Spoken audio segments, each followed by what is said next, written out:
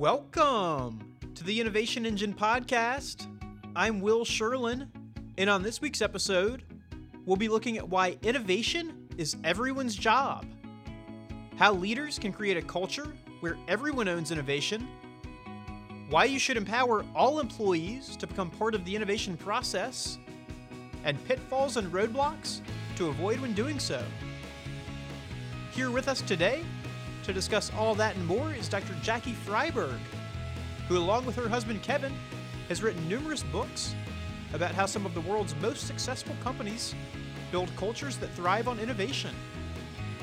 Dr. Freiberg has been named one of the top 30 best minds on leadership by Leadership Excellence magazine, and her and Kevin's most recent book, Do Something Now, Be the One Who Makes Something Happen, came out in June. The couple is now hard at work on their next book, Company with a Cause. Live an insanely great life while doing meaningful work. In addition to being best-selling authors, Jackie and Kevin are both sought-after speakers on the subjects of innovation, execution, and corporate leadership development. Welcome to the podcast, Dr. Freiberg. Hey, good to be here. Thanks for inviting me. Of course. So let's start off today talking about the notion that innovation is everyone's job, because I'm sure there are people out there who would take issue with that. Why do you think it's important in this day and age for us to see innovation as being everyone's job? Well, innovation is the craze these days. There isn't any organization out there that isn't talking about the need to innovate. It's, innovate or perish, innovate or die. And so if we believe that, and I think most senior level executives do believe that, what they will tell you is they will tell you that they believe that it's necessary for them to survive in the future. Not just survive, but thrive, right? But the caveat is the big but. But not every organization understands, or every leader understands, how is it that we chart a course for innovation? Do we create an innovation center where we free people from the daily distractions of work and business as usual? Or do we try and invite, engage, enable, empower all people to think about the contributions that they can make on a daily basis to create a service innovation, a process innovation, an efficiency innovation, a cost savings? I personally believe, and I think the innovative companies today have created a culture where everyone owns innovation. Is it easy? No. Is it a requirement? Yes. Is it mandatory? I think so. Okay, and you mentioned the most innovative companies out there today. Can you share a few examples of products or services that have been created by some of those companies as a result of innovation being everyone's job that might otherwise have never seen the light of day? Yeah, I think some people think innovation has to be a huge product innovation. I mean, what did we just experience yesterday? The Apple Watch, the iPhone 6. Right. And people tend to think of, Apple as, the innovator of the day, and we're always watching and looking. But not all companies are Apples. Not all companies are big companies. We get called on by small, medium-sized companies, big companies, entrepreneurs, for-profit, not-for-profit. And one of the things that we like to talk about is if we're going to talk about innovation being everyone's job, what we have to do is we have to share examples of organizations where people in their own circles of influences have come up with an idea. And they don't just talk about the idea. They don't just dream about the idea. They find a way to execute on the idea and make the idea come to life to create a positive change for others. So a very powerful example. In San Diego, one of our best healthcare providers is the Sharp healthcare system. And a little hospital of that system is Sharp Coronado Hospital. Mm-hmm. They service the Coronado Island area. And a number of the phlebotomists, so those are the people that draw blood every single day, took a look at their clients, their customers, their patients. Mm-hmm. And what they realized is that the majority of the patients that they were serving on a daily basis were elderly. And their biggest complaint about coming in and getting their blood drawn was having to park, having to then walk from the parking structure into the hotel, get their blood drawn, and then go through the same old, process to get back to the car. So what did the phlebotomists do? They said, how could we come up with a service innovation that borrowed from outside healthcare to try and create an experience for our customers that caused them to say, wow.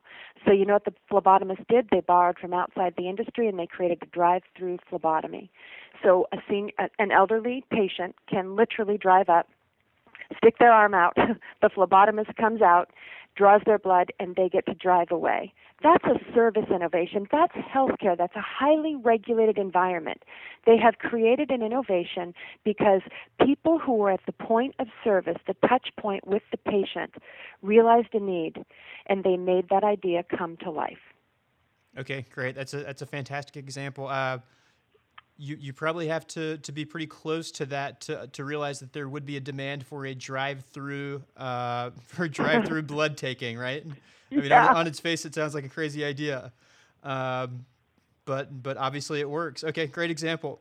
So, is there anything that companies should be aware of, or certain pitfalls that they should avoid when looking to open up innovation efforts at their companies to a wide net of people?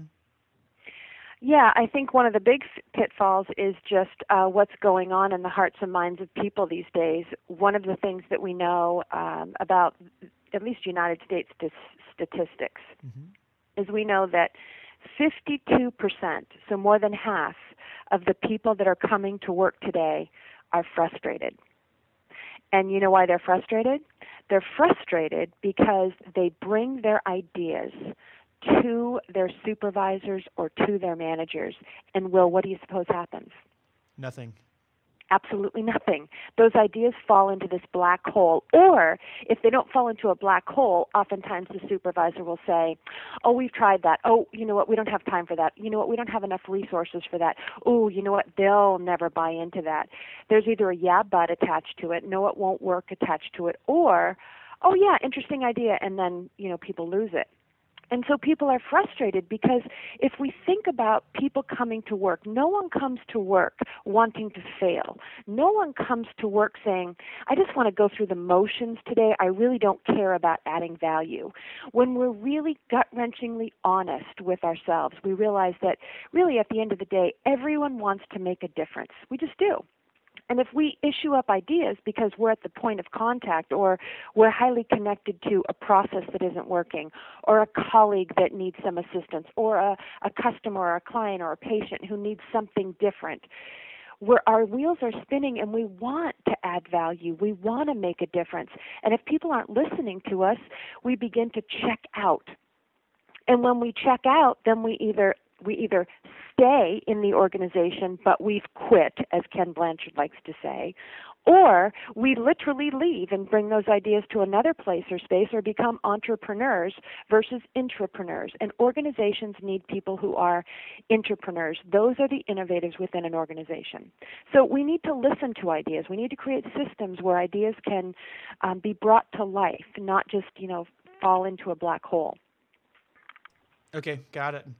And are there different ways that you recommend companies of different sizes or stages approach this? So let's say you're an early stage company with less rigid processes or no processes, maybe. I imagine it's different for you than if you're a Fortune 500 company with decades of history.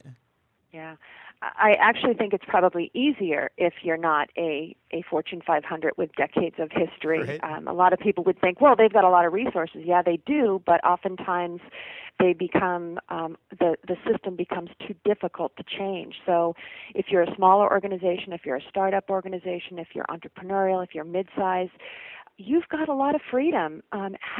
Managers, this doesn't have to be, an organizationally designed new system. If managers were just empowered and came to work with, let's listen to the ideas and the insights of our people. Engagement in this country is at an all-time low, and sadly, those engagement statistics have not changed a whole lot in the last 10, 12 years. They're remaining pretty flat. So people are not engaged when they're coming to work, again, because they want to add value, they want to make a difference, but they're feeling like they're just not being listened to. So I think it's really up to managers supervisors, to create a team where people have the freedom to bring their ideas. Here's the huge but with that. When we are encouraging people to bring their ideas, to change a system, to improve a system, to save some costs, or whatever it happens to be, I think we have to also educate and train people to bring those ideas in the form of a business case. Present the ideas in a way that shows the manager or the supervisor or the team the return on investment.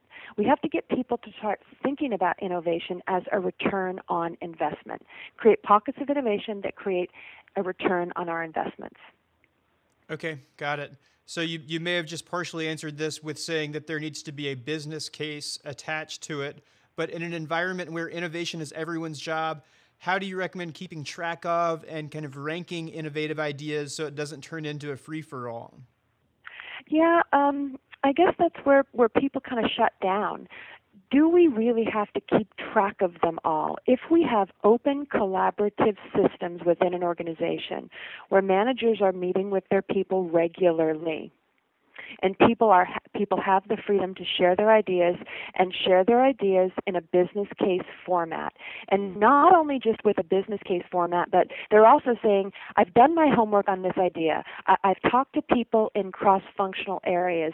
I've gotten to know what else is going on within the organization. I am the connoisseur, or I am the subject matter expert on whether or not this idea will add value, will make a difference, will create an enhancement. So the owner of the idea has to do their homework before they actually present it. That's one thing that has to happen. And then I think what happens is you create a small system, not a huge system, but within the department, within the team, they start to share these ideas. Maybe it's quarterly. And maybe the team collaborates on what's the most high leverage, innovative idea, creative change in a process that we can deploy this next quarter. Have each team come up with their own system. It doesn't have to be a corporate system. Okay, got it. So let me ask you, you and your husband Kevin's mission, as you put it on your website, is to create the best places where the best people can do their best work to make the world better. So to that end, you've studied a number of leading corporations and looked at what they do to build a culture that encourages innovation. What are some of the quote-unquote corporate traits you have found that the most innovative companies in the world have in common? Good question. That's sort of an open-ended bucket list of traits, if you will. Mm-hmm. I would say first and foremost, the cultures that are best places, best people, best work, make the world better, are places that are purposeful and intentional about the kind of culture that they want to create for their people. And what I mean by purposeful and intentional is every single organization has a culture. Some of those cultures are accidental. And by that I mean people walk in one day and they look around and they go, oh my gosh, how did we get this way? Right. It was sort of a little flavor this month and then another flavor this month, and then someone brought this book in this month, and then all of a sudden they become this compilation of something, but it's not real intentional. It really isn't purposeful. It was just, this whim, that whim, this trend, that trend. The cultures that are best places that ultimately make the world better are companies that take culture seriously, and culture is a strategic initiative. And that means the senior level executives and all people are committed and involved in what the culture is and then what's going to drive the culture forward. Culture is as much the will of the people as it is the will of the senior leaders. And culture is thousands of little things, Will. So every organization has its own, and if I go into Southwest Airlines, they've got their own culture that is sort of defined by the spirit of Southwest Airlines, and then it's lived out through the values of Southwest Airlines. Zappos has its own culture, and then National Life Group, which is another company that I'm working with to help them transform their culture. They are one company, one culture, one cause that holds on tight to three values: do good, be good, and make good come to life. So It's really about defining who you are, where you want to go, and then how people are going to lean into the values to make it come to life. Yeah, and I like that you used Zappos in that example. I actually watched a video not too long ago of Zappos' CEO, and he talked about a company that he started before Zappos, I believe it was, and Yeah. he ended up selling it because he and the co-founders who he had started this company with, they'd built it from 3 people into 120 or something along those lines. So they came in and it was drudgery coming into work every day, and they didn't Exactly. recognize the company anymore. Yep. Yep. So yeah, and yeah, they're obviously a much heralded company for their culture and their emphasis on the customer. But obviously it's something that takes a little while to perfect, and he didn't get it right the first time around, but obviously has with Zappos. Absolutely. He really has. And, sometimes knowing what we don't want helps us chart the course for exactly what we do want. So Tony at Zappos had the opportunity to be in a culture that was toxic, cancerous. It was just horrible to be there. And he said, this is so bad, I don't want to get up and go to work in the morning. I'm going to change it in the next opportunity that I have. And he was able to do that. He's been able to create Zappos, which is an iconic culture these days. Yeah, absolutely. So another company with a relatively well-known and respected culture is Foursquare. One of the things you've written about on your website is the importance of rating yourself on your creative output. And the example that you give is their VP of Product Management, Noah Weiss. Noah apparently rates himself not just every work week, but every weekend as well, based on his creative output.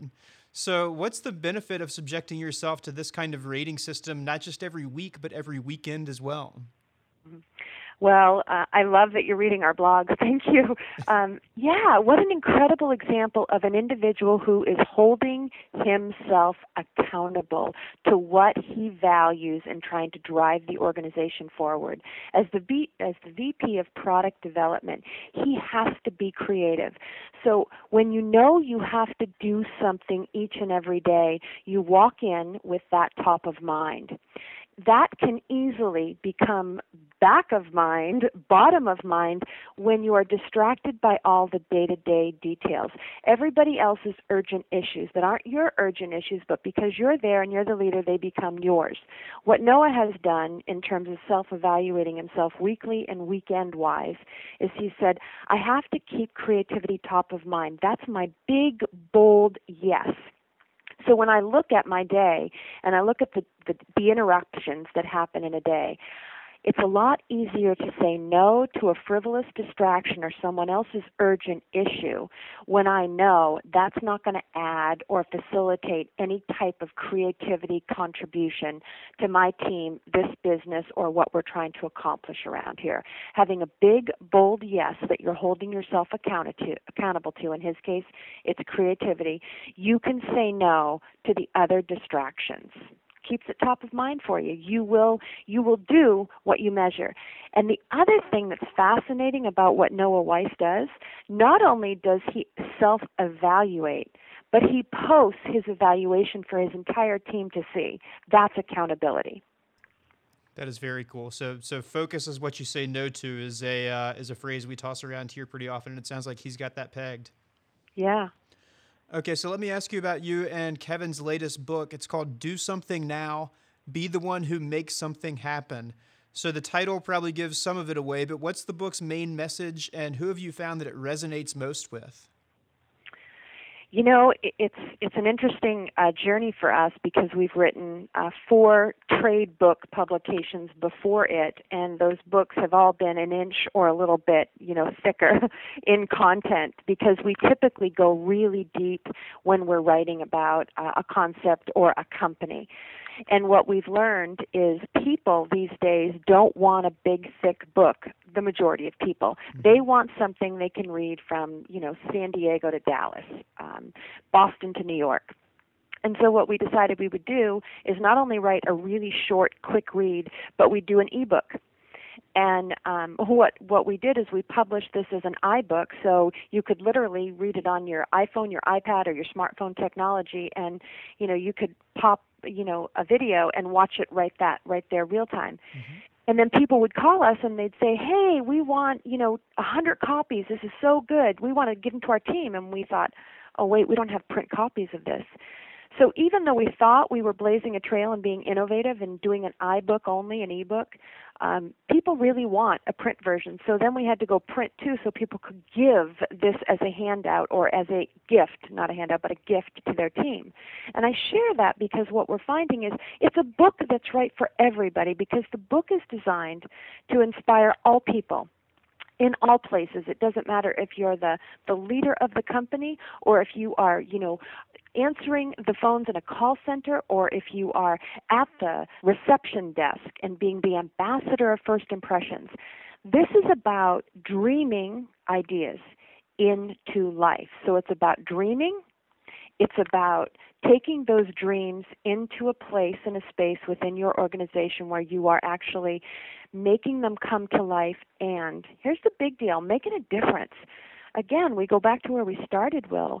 People don't come to work wanting to kind of go through the motions and just be dull and, dead on arrival.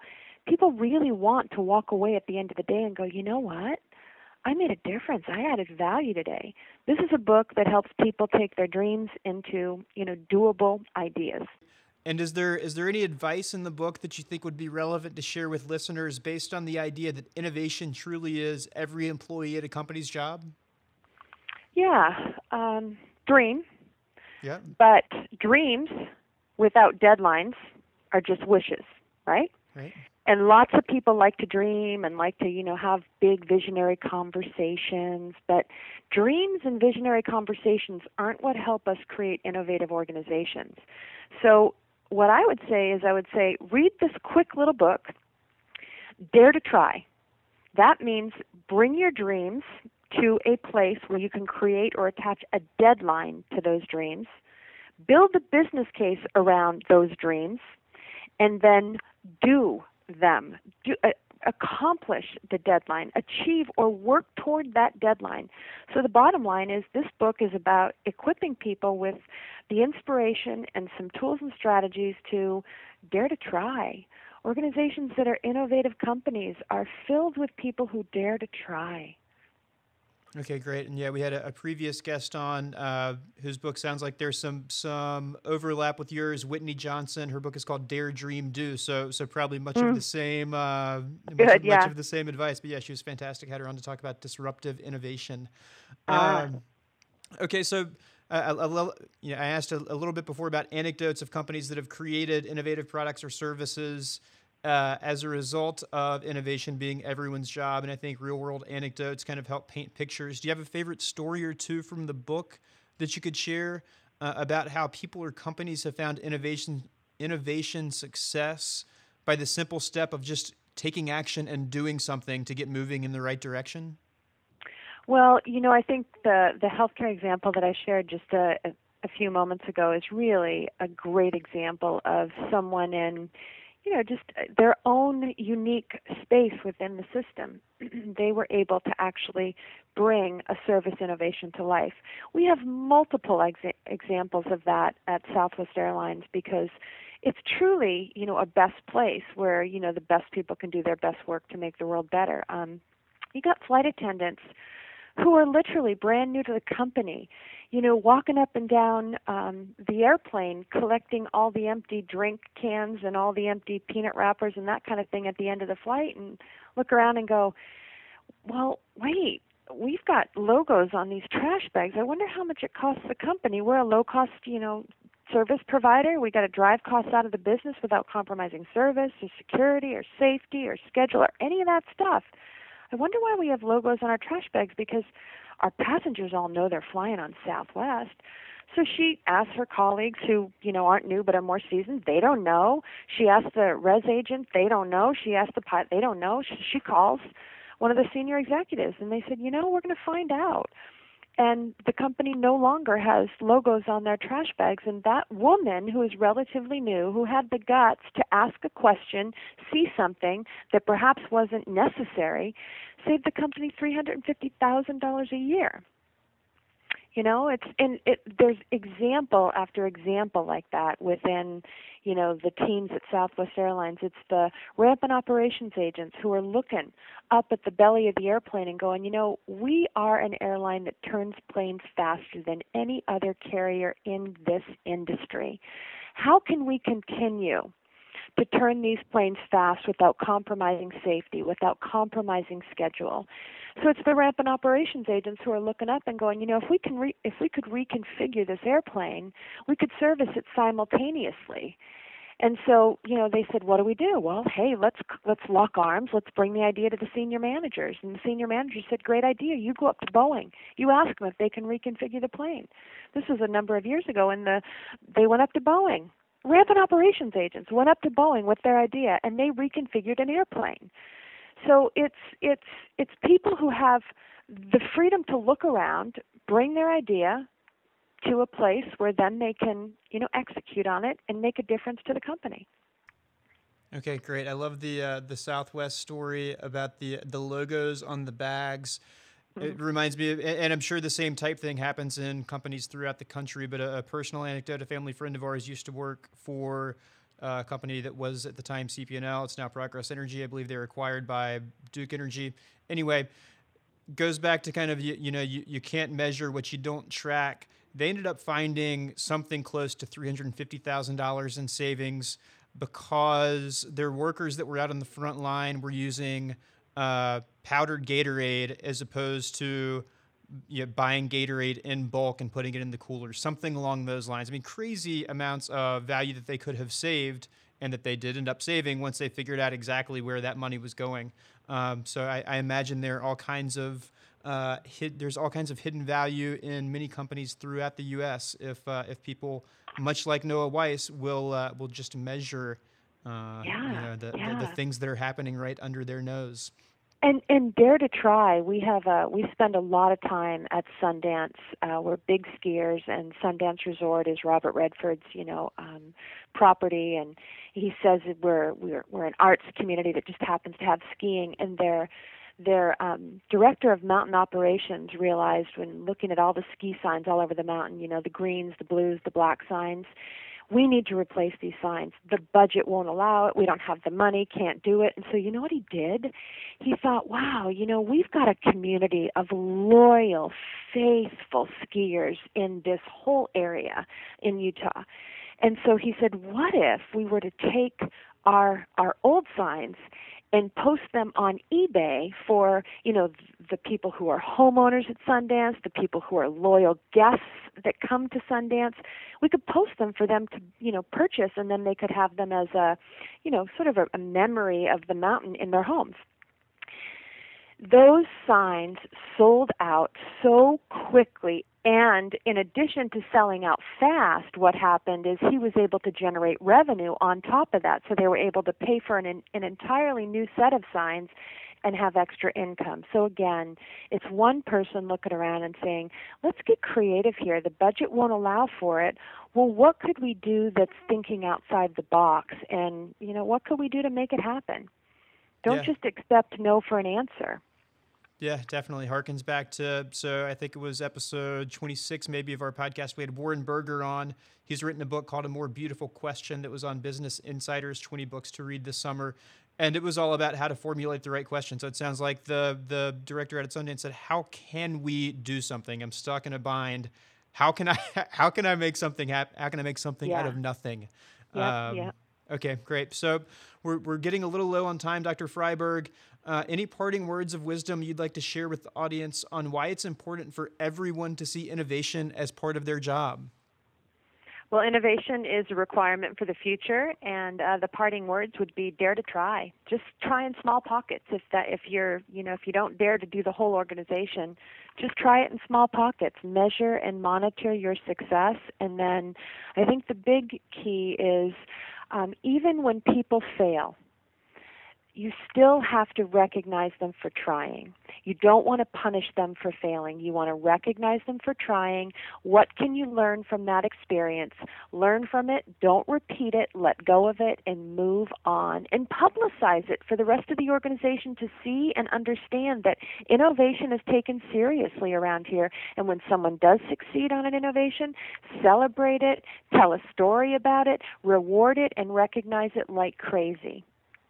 Okay, great. So great words to close on. Thanks so much for the advice, Dr. Freiberg, and thank you so much for coming on the podcast. Thanks for having me. Thanks once again to Dr. Jackie Freiberg for joining us this week. If you'd like to learn more about Dr. Freiberg, you can visit her and her husband Kevin's website at freibergs.com. That's FREIBERGS.com. Their latest book, Do Something Now, is available on Amazon.com and in bookstores around the country.